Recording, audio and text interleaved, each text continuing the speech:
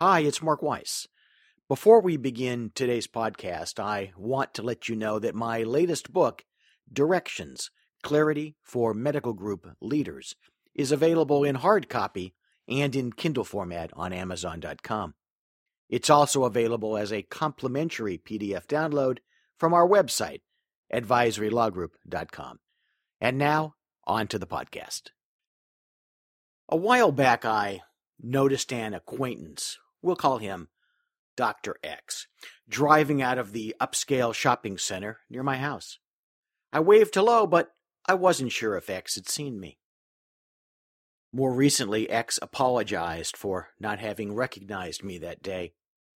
He told me that he's uncomfortable when he goes to that shopping area and is so highly focused on leaving that he doesn't really notice what's going on as he drives out.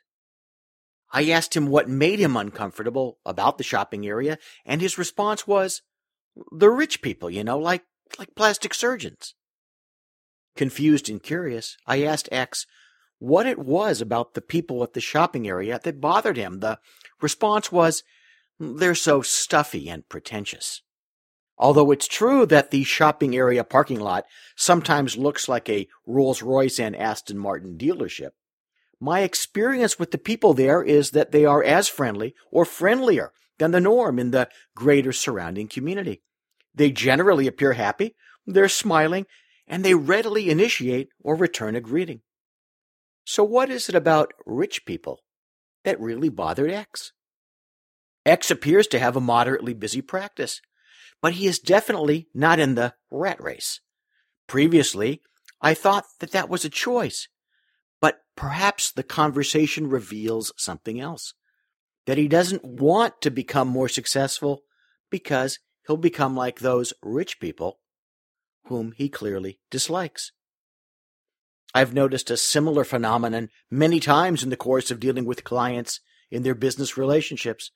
Sometimes individuals and groups seem to be putting on the brakes, not pushing on the accelerator, out of some mistaken belief that they occupy some fixed rung, as in a caste system, outside of which they are not permitted to tread. The concept of accepted beliefs, in this case of limiting beliefs, has been called a meme. Just as X might be holding himself back because he doesn't want to become like those rich people, whom he believes are stuffy and pretentious, many internists believe that they are somehow less than the hospital administrator who tells them that the hospital-employed hospitalist will be seeing all of the internist's inpatients. And on a greater level, many physicians today are willing to fall lockstep into line with hospital-centric notions of healthcare. Have you bought into these or other limiting beliefs? And are they holding you or your group back in your career and in your business success?